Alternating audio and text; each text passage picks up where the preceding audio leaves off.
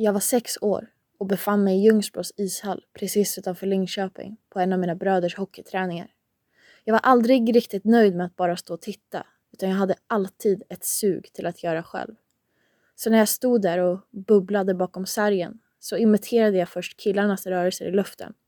Och sedan när jag hade skaffat mig den där inre uppfattningen om hur rörelsen skulle kännas i min egen kropp, så tog jag min innebandyklubba och skyndade mig bak till asfalten för att gestalta det jag känt in. Väl där så tog min fantasi över och jag hann knappt blinka innan jag upptäckte mig själv uppslukad i en helt annan värld. Det var något med hockeyn som greppade tag i mig. Intensiteten, rytmen, känslorna, komplexiteten och variationen. Det var som att alla sporter flöt samman i en sport. Det var som poesi, fast förkroppsligad. Mitt namn är Adolfsson. Jag spelar till vardags i min moderklubb Linköping HC. Och i det här sommarpratet så ska ni få åka på upptäcktsfärd i mitt sinne. Så välkomna in. Men jag varnar er, det är ganska livfullt här inne. För jag gillar att måla med mycket färger.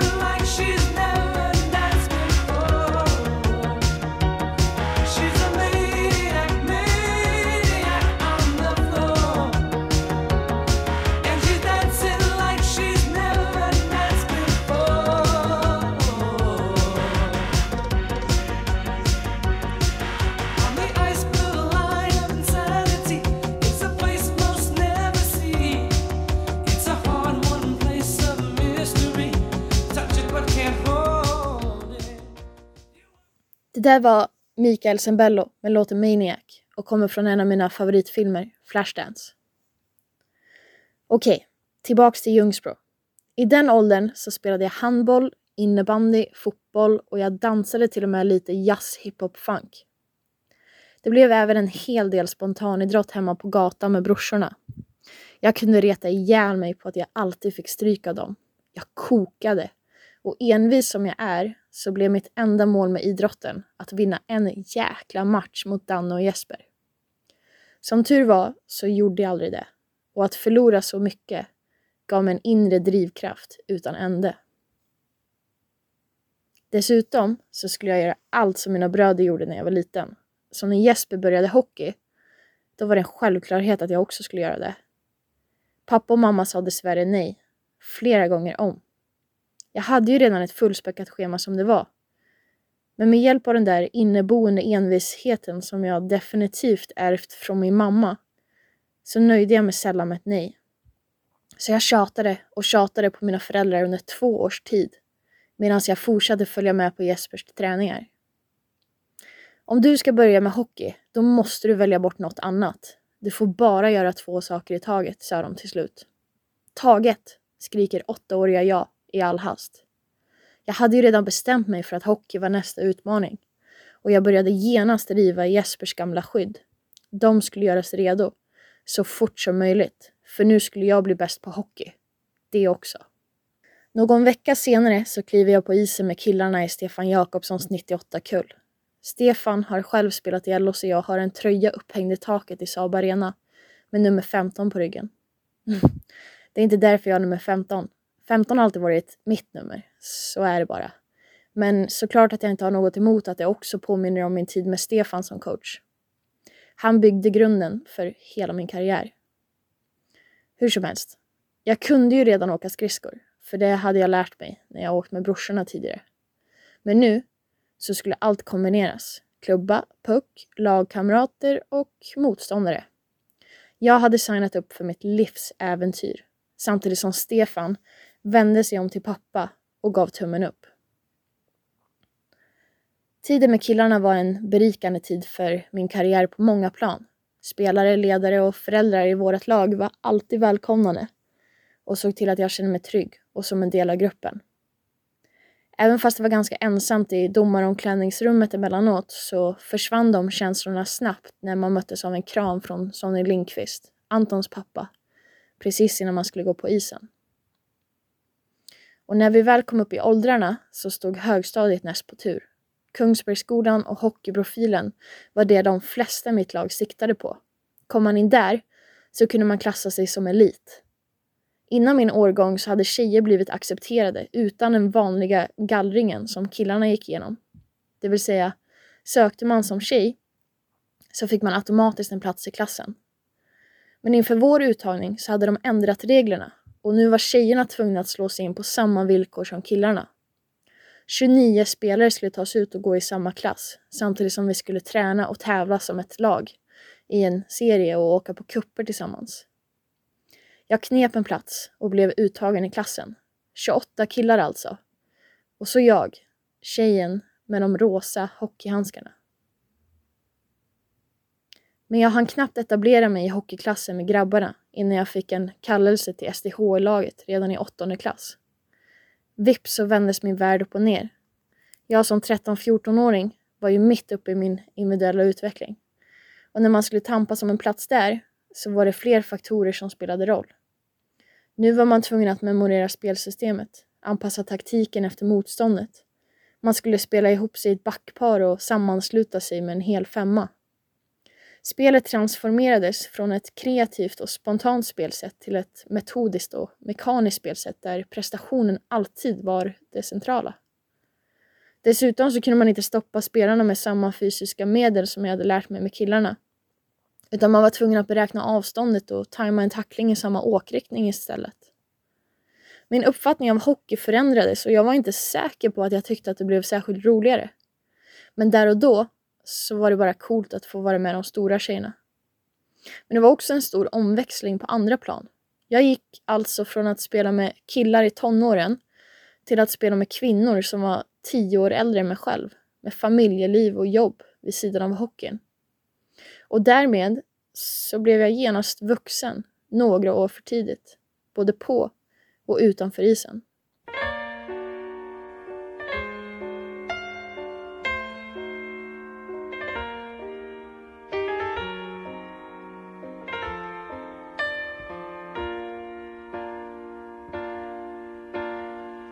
Slow down, you crazy child.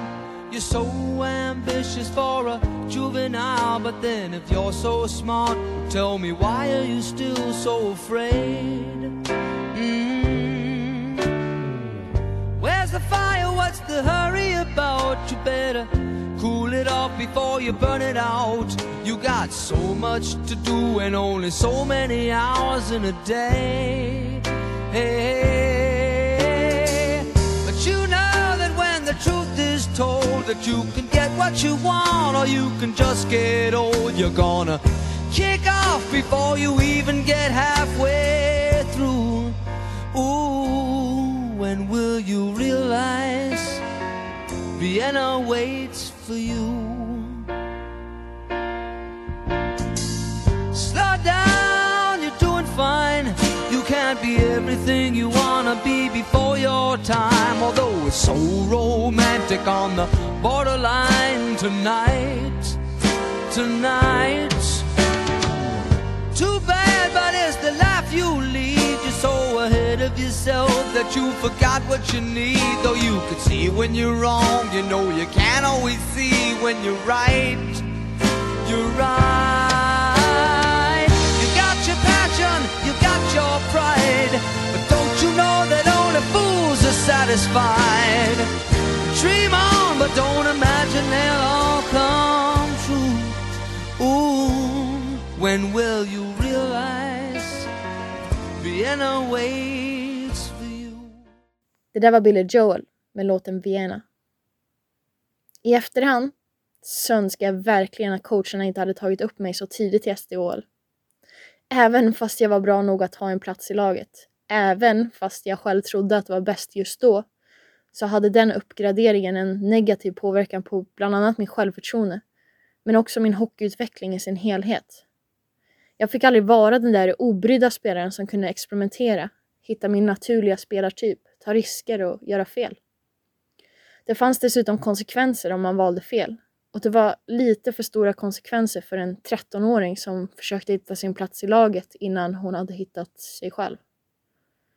Istället för att utveckla den spelstil som föll mig naturligt innerst inne och kanske var bäst för mig på längre sikt, så fick jag anpassa mig till den roll som passade lagets uppsättning för stunden. Och det där prestationsfokuset hängde i.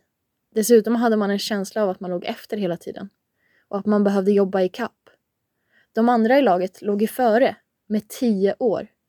Och det var de enda man hade att jämföra sig med. Så det blev naturligt att man också gjorde det. Man försökte därmed bemästra saker som man inte hade någon grund till att klara av. Träningarna blev oerhört laddade då det var enda tillfället man fick för att försöka ta en plats i truppen inför helgens matcher. Det fanns ingen tid för att snubbla och för att vara rent ut sagt dålig på något. Man försökte omedvetet visa sig från sina bästa sidor hela tiden. Vilket gjorde att man helt enkelt undvek situationer och misstag som hade varit bra för sin inlärning och utveckling i det långa loppet. Coachernas fokus låg ofta på spelsystemen och på att vinna matcher. Så helt naturligt lades det mest energi på de spelarna som skulle spela. Vi andra fick oftast sköta oss själva och den individuella utvecklingen var inget som prioriterades. Många träningar gjordes dessutom stillastående eftersom man på den tiden inte tagit en plats i varken boxplay eller powerplay. Så skulle man få någon sorts utvecklande träning för sin egen skull så var man tvungen att träna extra själv. Jag minns flertalet tillfällen där jag stannade kvar sent på kvällen eller klev upp tidigt på morgonen för att träna ut i mörkret på bandyplan. Eller det tusentals tillfällen jag stod mellan träningarna och bollade med en vägg eller dribblade. Jag gjorde allt för att komma i kapp och få mer speltid. Hur annars skulle jag bli bättre om jag inte fick spela match? Men jag fick till slut stå till svars inför detta ambitiösa kämpande. För som ett brev på posten så kom skadorna och sedan nedstämdheten. Jag blev snabbt tillbakadragen, blyg, anpassningsbar och försiktig. Och den variationen var främmande även för mig själv. Och inte alltid så lätt att handskas med. Som liten hade jag varit tvärtom. Jag hade varit en som trivdes med att stå i centrum. Genomsyrade alltid ett stort självförtroende och hade en inre självtillit kring mina färdigheter som sällan rubbades. Vart hade hon tagit vägen? Närvaron uteblev. Även viljan till att spela. Till slut gick man till träningen för att man hade en idé om att man var tvungen. Det skulle bara göras. Belöningen skulle komma senare. Men att vinna kändes bara bra i 16 sekunder precis efter slutsignalerna. Och så fort den första dopaminruschen hade gått över så var olusten och tvivlet tillbaka. Till och med när vi vann vårt första SM-guld så dröjde det inte länge innan glädjeruset lagt sig och det vankade sommarträning. Säsongen efter så gick vi nästan till obesegrade och vann ännu ett SM-guld. Men det hjälpte inte min innersta konflikt. Varför spelade jag hockey för? Det var inte kul längre. Såklart att det gick i vågor, men jag har nog aldrig tyckt att det varit så tråkigt att spela hockey som jag tyckte då och som jag fortsatte tycka i 5-6 år till. Min själ hade tagit sitt pick och pack och övergivit min kropp. Nu i efterhand så förstår jag inte hur jag pallade vara så envis. Men jag skulle bara spela hockey, så var det bara. Något höll mig kvar. Kanske bara en ren dumhet, en inre ovillighet att ge upp. Kanske man trodde att det var för sent för att vända om. Jag hade ju redan valt bort fotbollen när jag var 14 och idrottare var ju där jag skulle bli. Jag har haft en boll i handen sedan jag föddes.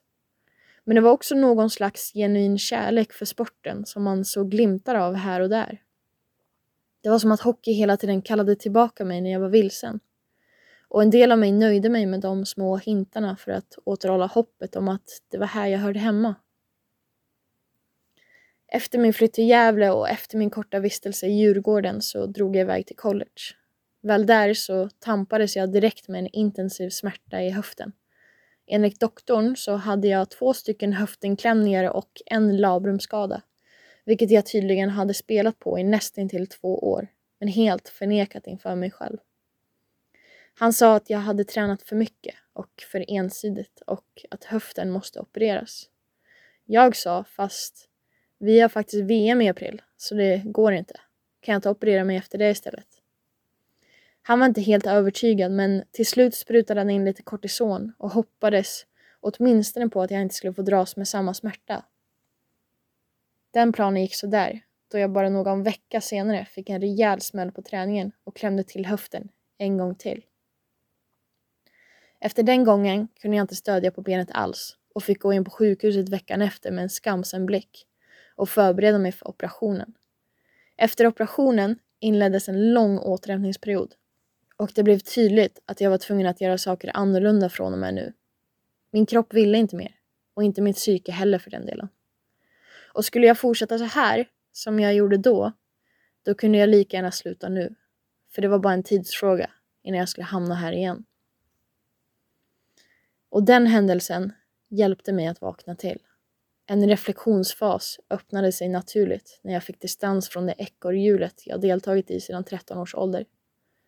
Jag började ifrågasätta allt. Och man kan väl säga att jag hade något av en existentiell kris. Hur kommer det sig att hockey inte alls var roligt längre? Varför tyckte jag hockey var roligt när jag var liten? Ska det vara så här verkligen? Behöver det vara så här?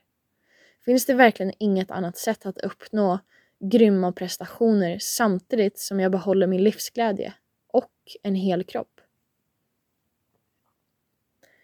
I många år så hade jag varit avskräckt från att färga utanför linjerna. Och jag följde troget den mall som redan var utlagd. Som hockeyvärlden gav mig ett färdigt och inslaget paket. Prestationen var viktigast oavsett vad det fick kosta. Träningen ska oftast vara tråkig och jobbig. Skulle man bli bra på hockey så ska man bara träna hockey 365 dagar om året. Skador hör till och den där guldmedaljen, den kommer göra allt det där lidande värt det. Men 2 SM-guld var tillräckligt för mig att sätta ner foten och inse att vinnandet inte var värt det för mig personligen. Det har sin ljusglimt, absolut. Och det ska vara ett delmål, en sorts riktning. Men det skulle aldrig vara en tillräckligt stor anledning för mig att fortsätta lägga ner så mycket energi på hockey. Jag behövde helt enkelt ett nytt förhållningssätt och djupare anledningar för att motivera mig själv till att fortsätta detta äventyr. Jag började därmed ifrågasätta den djupare betydelsen av sporten. Åtminstone vad jag ville att det skulle ha för betydelse i mitt liv. Hur jag ville praktisera hockey.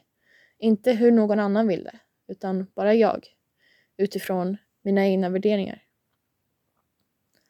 Detta ifrågasättande inträffade dessutom ganska tidigt i min karriär. Vilket jag är glad för. Men jag är också säker på att jag kommer ifrågasätta det flera gånger om. Ta bort saker och lägga till. Det är en del av vad som gör det roligt. Stimulerande och utvecklande. Och när det väl inträffar tar det mig till en beslutspunkt. Där jag måste välja att antingen gå i säkerhet med flocken. Eller ta vägen som är mindre färdad.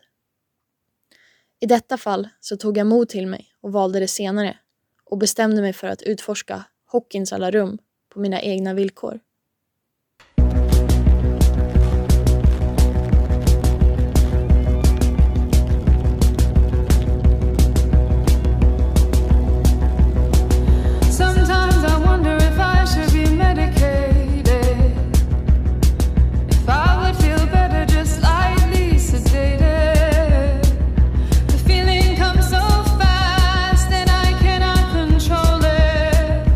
I'm on fire, but I'm trying.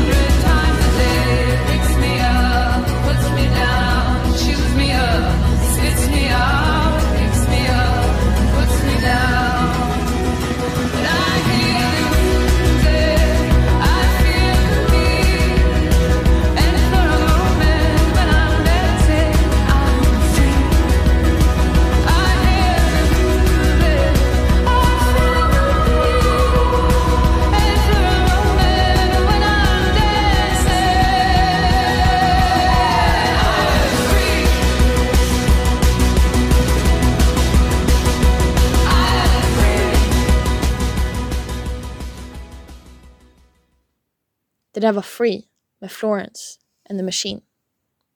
Vart var vi? Jo, jag pluggade ju både psykologi och filosofi på college för den här tiden. Och därifrån fick jag såklart mycket insikter. Men när jag var skadad så började jag även återkomma till andra ämnen som jag fattat tycke för tidigare. Jag hoppade därmed tillbaka in i religionens värld en kort stund och sedan biologin. Till sist besökte jag även fysiologin. Jag började successivt uppdatera mitt psyke och byta ut några utav mina tidigare uppfattningar kring världen. Jag blandade vetenskapen med min egen och andras erfarenheter samt fingertoppkänslan för det omätbara. Man kan säga att en mer intellektuell variation växte fram inom mig. Eller kanske mest en självständig tänkare. Och hon vågade gå hela vägen ner till roten av saker och ifrågasätta. Inte bara andra, utan också henne själv. Ska jag vara ärlig så roade jag mig mest med dessa frågor för jag hade inget annat att göra när jag var skadad och jag inte tränade lika mycket. Det var också väldigt stimulerande i sig för världen öppnade liksom upp sig och jag fick uppleva saker jag aldrig upplevt förut. Så processen blev intressant i sig. Jag lärde mig mer om hur saker faktiskt funkade och vad som har varit framgångsrikt för andra. Jag började intressera mig för andra sporter igen och andra atleter. Kampsport blev en favorit. Jag fann också min väg tillbaka till konsten och blev nyfiken på hur den kreativa processen verkligen gick till. Improvisation och spontanitet. Jag lyssnade på artister, jazzmusiker, dansare och författare. Jag insåg att dessa två, sporten och konsten, som är till synes två olika ämnen, inte alls är olika. I själva verket är det så sammanflätande att det är svårt att skilja dem åt. Det är dessutom de två mest universella språken vi har. Jag hittade uttryckssätt som jag förstod intuitivt. Dansarna och författarna pratade om en helt annan känslighet för deras hantverk. De pratade om intuition, stämningar, känslor, uttryck, fantasi, mentala bilder, inlevelse, teknik och kreativitet. De hade en helt annan terminologi för de tysta kunskaperna. Och ju närmare jag tittade, desto fler och fler samband och likheter hittade jag. Jag fick insikt på insikt, satte ihop fler bitar av pusslet och började helt enkelt leka med det konceptet ett tag. Att både sport och konst istället handlar om kreativitet, personlig utveckling, upplevelser, känslor och personliga uttryck. Och då, helt plötsligt, så kröp lilla, självsäkra Jessica fram från sitt gömställe. Men från utsidan kan detta mentala skifte se precis likadant ut för det ovetande ögat. Men när jag väl dök in i de här termerna med mitt eget väsen så var skillnaderna mellan dessa känslor och dess mentala terräng som natt och dag. I detta skifte av hur jag såg på hockeyn så började jag sätta ett personligt uttryck och en livfullhet bakom varje handling på isen. Och då blev genast hockey det bästa som fanns på hela jorden. Jag hade roligt och spelade med en sådan kraftfull inlevelse att jag oftare och oftare hamnade i det mentala tillståndet flow. Och där vet vi alla att vi vill befinna oss när vi ska försöka prestera på toppen av vår förmåga. När utmaningen är så pass stimulerande, främmande och färsk att det kallar på alla kroppsliga och psykologiska resurser som vi har. Men utmaningen är också alldeles vardaglig och så pass lätthanterlig att man är trygg och naturlig. Efter detta skifte så blev lekfullheten central i min praktik igen. Jag leker nästan till hela tiden nu. Det är så jag hittar flow. Genom att testa och experimentera mig fram. Det är så jag lär mig och utvecklas snabbast. Men försök nu inte att förväxla att vara lekfull med att vara töntig. Lek är ingen ursäkt för att undvika hårt arbete. Snarare tvärtom. Det är det ultimata verktyget för att jobba hårdare. Utan lek är det omöjligt att lägga enorma ansträngningar på saker under en längre tid. Utan lek är det också omöjligt att förbli mänsklig. Och som min härliga vän Emma alltid säger, det är både okej och ganska underbart att vara lite mänsklig ibland.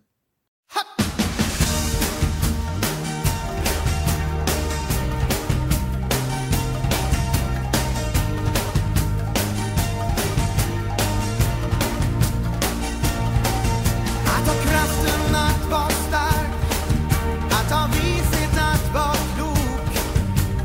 Allt det där det lär du dig till slut.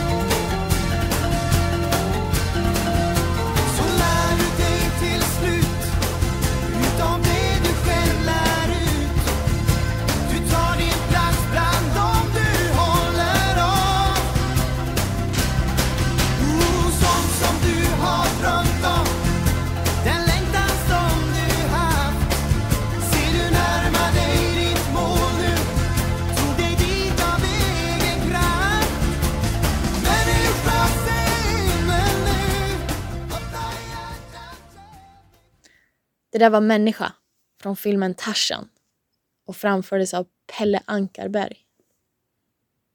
Okej. Tillbaks till min röda tråd. Om jag någonsin haft någon, det vill säga. Var tog den här reflektionstiden mig egentligen? Jo, jag bytte ju som sagt väg helt och hållet kan man säga. Och började lyssna inåt. Jag började ge space åt mina naturliga tankar och förhållningssätt. Jag började samtala med hockeyn och samtala med mitt eget väsen. Jag insåg att hockey var bara en bägare till något större. Som jag nämnt tidigare, hockey är en gren på ett stort träd. Ett instrument till min personliga utveckling och ett sätt att uppleva detta liv igenom. Jag blev därmed fascinerad av att lära mig mer om andra grenar och lära mig mer om trädet i sin helhet, både kroppsligt och mentalt. Kanske om trädet blir friskare och klokare. Kanske då att just hockeygrenen skulle få ännu mer näring och växa ännu större och blomma ännu mer. Rehaben efter operationen gick dessutom inte som den skulle där borta i USA. Och jag åkte på en inflammation i höftböjaren som förlängde rehabtiden rejält. När jag åkte hem till Sverige över sommaren så borde jag enligt planen redan gått på is. Men inflammationen hade satt ett rejält stopp.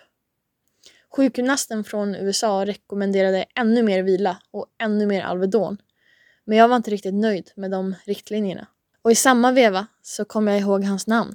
Han är där fystränaren som Uffe Palmqvist, en hockeypappa, hade tipsat om förra sommaren.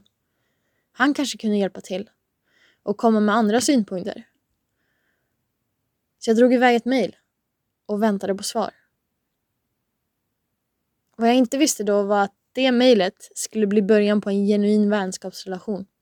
Han, den där fystränaren, heter Dan Davis och han har definitivt spelat en nyckelroll i min karriär och i mitt liv. Dan är en riktig nörd när det kommer till fysiologi. Han accepterar sällan det han ser vid första anblick. Han ska alltid bryta ner saker, förstå dem grundligt och analysera dem i sin helhet. Danne fick mig att inse att om man är tillräckligt kunnig inom fysiologi så behöver inte glädje och maximala prestationer utesluta varandra. Man behöver bara vara lite kreativ och djupdyka i sakers grundkonstruktion. Inte nöja sig med att bara skrapa på ytan. Med Danne som tränare så låg fokuset numera på min egen utveckling. Det fanns ingen prestige, utan det var jag mot min egen spegelbild. Det handlade bara om att bli bättre än den man var igår och få en hållbar utveckling över tid. Jag brukar jämföra Danne med en trädgårdsmästare. För växterna, de känner inte att de måste växa. De är inte under någon slags befallning. Utan de växer spontant när de sätts i rätt miljö och får rätt förutsättningar. De kan inte rå för att de växer. Och precis så där upplever jag hans coachande. Han fixar miljön och förutsättningarna. Sen växer jag spontant.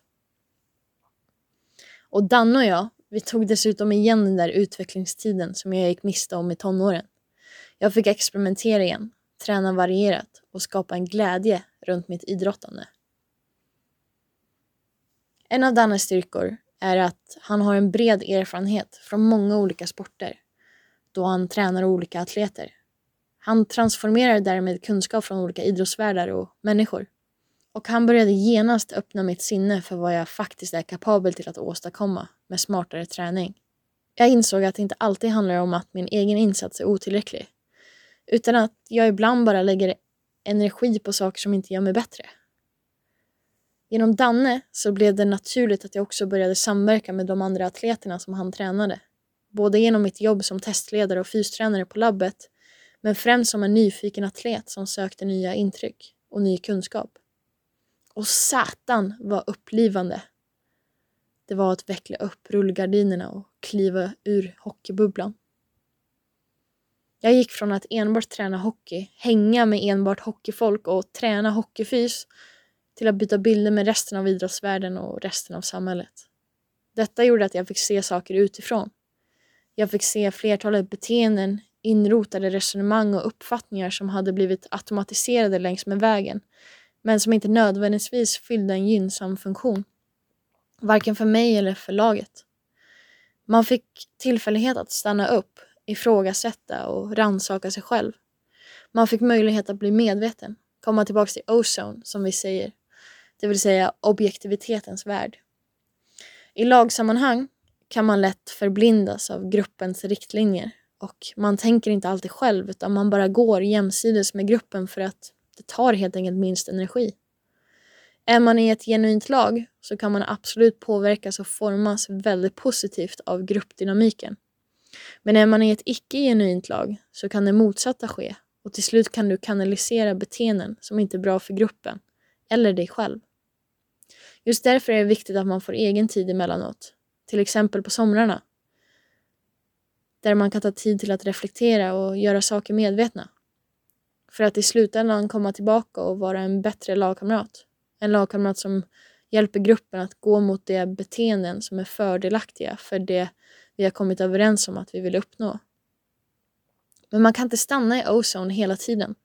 Det vore inte mänskligt. Utan man kommer successivt ha sina omedvetna perioder och agera reflexmässigt. Det viktigaste är som sagt att du fångar upp detta så fort du får syn på det. Och se till att du gör det bättre till nästa gång. Men dessa utbyten blev som sagt avgörande för både mig som människa och min träning i sin helhet.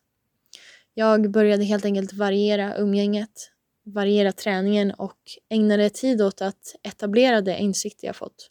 Inte bara hoppa till nästa depå hela tiden.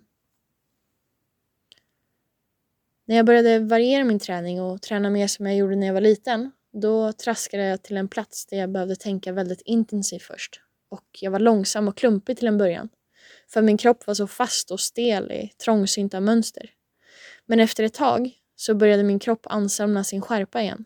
Den förstod rörelserna och kunde ganska snart utföra arbetet snabbare och snabbare och med mer precision. Efter utbytet med flera olika rörelsemönster och olika sporter så hade jag lättare och lättare att snappa upp nya tekniska moment i hockeyn på mindre tid.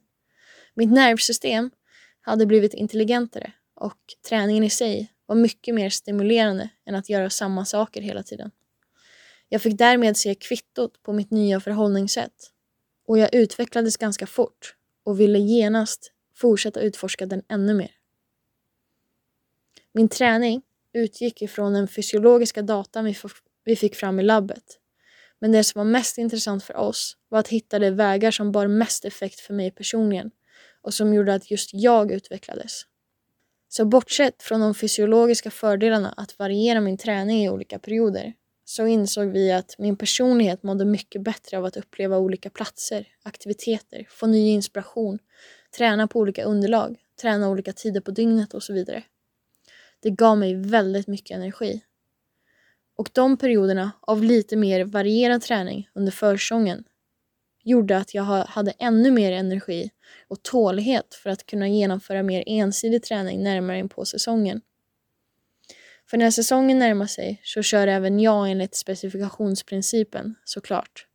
Det går inte att komma ifrån att man blir bra på det man tränar på. Men det är också ännu viktigare att komma ihåg att kvaliteten på träningspassen spelar större roll än att bara göra saker för görandets skull. Så just därför blir det viktigt för mig att ladda på mitt mentala batteri och skapa en bred bas för min kropp så den också klarar av den ensidiga belastningen när det väl är dags för det. Och jag vill genom denna träning också passa på att förebygga för framtiden. Ge mig själv möjligheten att ha en hälsosammare karriär. Den insikten har jag fått lära mig från andras misstag. Många idrottare måste lägga av tidigt för deras kropp kan inte hantera träningen mer. Och vissa dras med skador långt efter karriären. Jag vill att min kropp och knopp ska hålla och vara lika livfulla när de är 35 år som när de är 24 år. Och likväl vill jag ha ett värdigt liv även efter min karriär. Så det är snarare med en stor nyfikenhet som jag och mitt team försöker kartlägga sätt att praktisera idrotten på ett hållbart sätt som får mig att hålla under en längre tid. För det är ganska logiskt egentligen. När kommer jag och mitt lag få mest utdelning av min egen träning i ett prestationssammanhang? Kommer 35-åriga Jessica som har samlat på sig en massa erfarenheter och träningstimmar bidra mest till sitt lag? Eller kommer 24-åriga gröna Jessica bidra mest till sitt lag? Jag tror vi alla vet svaret och då borde en av mina fokuspunkter bli att träna på ett hållbart och stimulerande sätt för att jag ska vilja göra samma träning om och om igen. Några atleter som är värda att nämna är också grabbarna som jag kör SUP med från Kona. Tanken var från början att jag bara skulle suppa som en alternativ träningsform då jag hade svårt att köra någon annan uthållighet med höften just då. Men jag fattade snabbt tycke för sporten och lärde mig mycket av gänget. Mange, Jocke, Limpan och Mackan. Limpan heter Linus Karlsson och Mackan heter Marcus Troné. Och de är aktiva SUP-atleter idag och tävlar på den allra högsta nivån runt om i världen. Mange heter egentligen Magnus Lindstedt och har en 30 års erfarenhet som professionell idrottare. Han är rådgivare inom specialförband och analytiker gällande människans prestations- och anpassningsförmåga. Utbytet med dem har varit enormt givande och något som än idag är en stor kraftkälla för mig. Både rent träningsmässigt men också mentalt. Och både som människa och idrottare. Jag har suttit i många samtal och delat en hel del häftiga upplevelser tillsammans med Kona-gänget. Och Danne då såklart. Mange, han är dessutom grundare till konceptet evologi. Evologi är egentligen läran om allt och tar ganska lång tid att förklara, så den fullständiga kartläggningen får vi ta en annan gång. Men kortfattat så syftar evologi till att förstå sig själv och andra genom att bland annat förstå sina psykologiska och fysiologiska överlevnadsinstinkter. Varför reflexer samt känslor uppkommer och hur vi kan förhålla oss till dessa. Evologi bär kunskap om hur människan faktiskt är programmerad och hjälper mig därmed att skapa bättre idrottsliga prestationer utifrån den kunskapen. Efter mötet med Magnus så började jag helt enkelt vända på fler stenar igen. Ta bort och lägga till. Uppdatera psyket. Igen. Evologi sattes så småningom i framsätet och blev mitt nya förhållningssätt till mitt eget idrottsutövande och livet i sin helhet. Jag började använda sporten som ett instrument till evologi. Och hockeyn fick ännu en gång en djupare betydelse i mitt liv. Men vad är grejen med SUP då? Jo, jag är ju egentligen ingen SUP-atlet och har begränsad tid att träna SUP. Jag praktiserar därmed inte SUP för att jag ska bli bra på just det. Åtminstone inte nu. Men sanningen är att jag har inte hittat en bättre plattform som tillför så mycket så lite. Vad sägs om posturala manipulationer, fotarbete och viktfördelning, rytm och timing. Men också bara en funktionell träningsform för styrka, balans och uthållighet. Jag har till exempel sett goda effekter på bland annat min skridskoåkning bara genom att träna SUP. Min kropp har blivit mer känslig kring att justera och känna av min tyngdpunkt. Dessutom så tillåter inte SUPen mig att göra rörelser som jag inte kan hantera. Det ger mig direkt feedback. Det vill säga, gör jag något bortanför mitt eget centrum som inte min kropp kan hantera så ramlar jag i vattnet. Och det gör SUP till ett väldigt bra verktyg för att öva in goda vanor helt omedvetet utan att jag egentligen behöver lägga så mycket energi på att förbättra just det. SUP är dessutom också ett väldigt komplext instrument, precis som hockeyn. Och därför har jag funnit mycket nytta i just SUP som ett komplement på somrarna när jag vill pausa hockeyfokuset lite. Och också få in den där mentala återhämtningen. Träningen i sig ger mig mycket. Att få integreras med Kona-gänget ger mig mycket. Men framförallt så blir SUP unikt för att jag har valt att tävla i det när tillfälle ges. Till skillnad från löpning och cykling bland annat som jag enbart utför för den fysiologiska adaptionen. För att tävla i något du känner dig obekväm i är väldigt lärorikt. Man exponerar massor av sina brister och skyddsreflexer. Man får en rejäl dos av ödmjukhet. Men man får också möjligheten att bli bättre.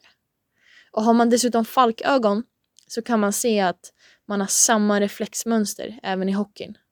Men där så ser man dem inte lika ofta. För man kommer till de stora turneringarna eller matcherna och stresstestas på riktigt.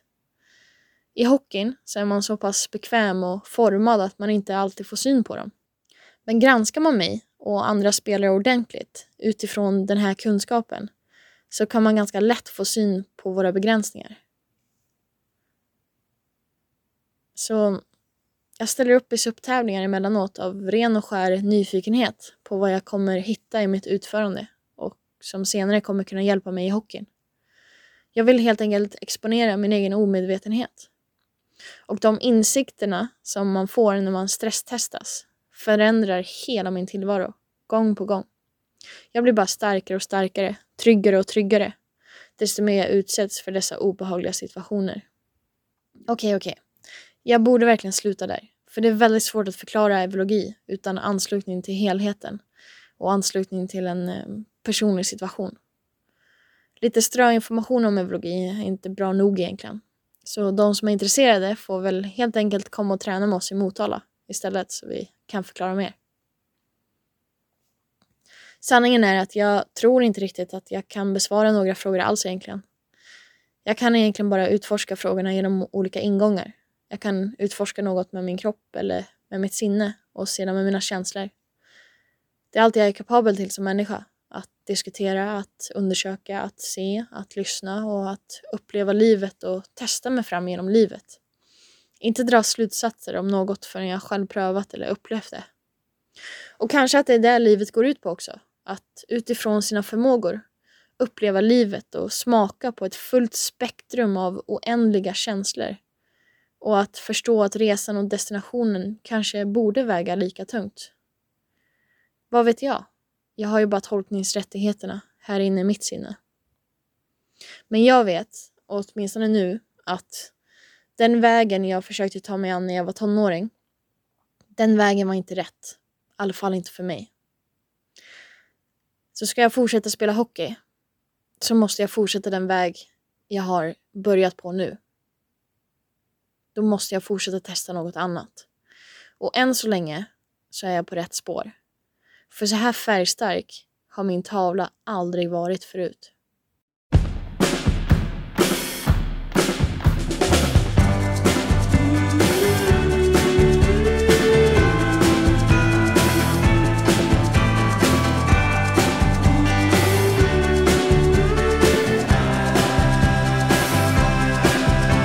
Jag sitter och tittar ut från min fönsterkant. Känner en vindpust andas på min arm. Det är någonting i luften, vet inte vad det är. Det doftar som sommar trots att hösten är här. Och det slår mig, det är så gott att må gott igen.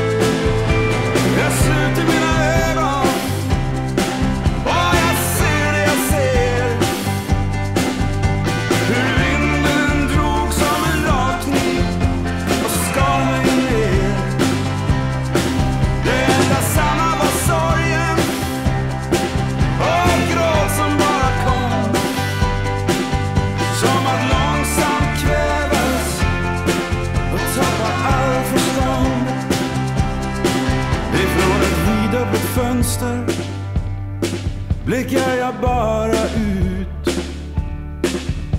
Snart kommer nog regnet, men också det tar slut. Jag sörjer inget jag saknar, är glad för det jag har.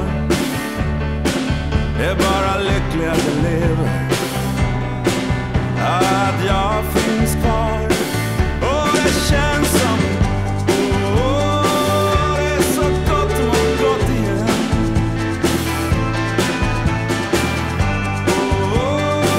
Det är så gott att må gott igen.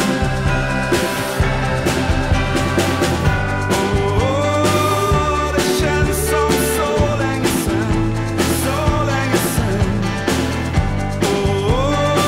Det är så gott att må gott igen. Det är så gott att må gott igen.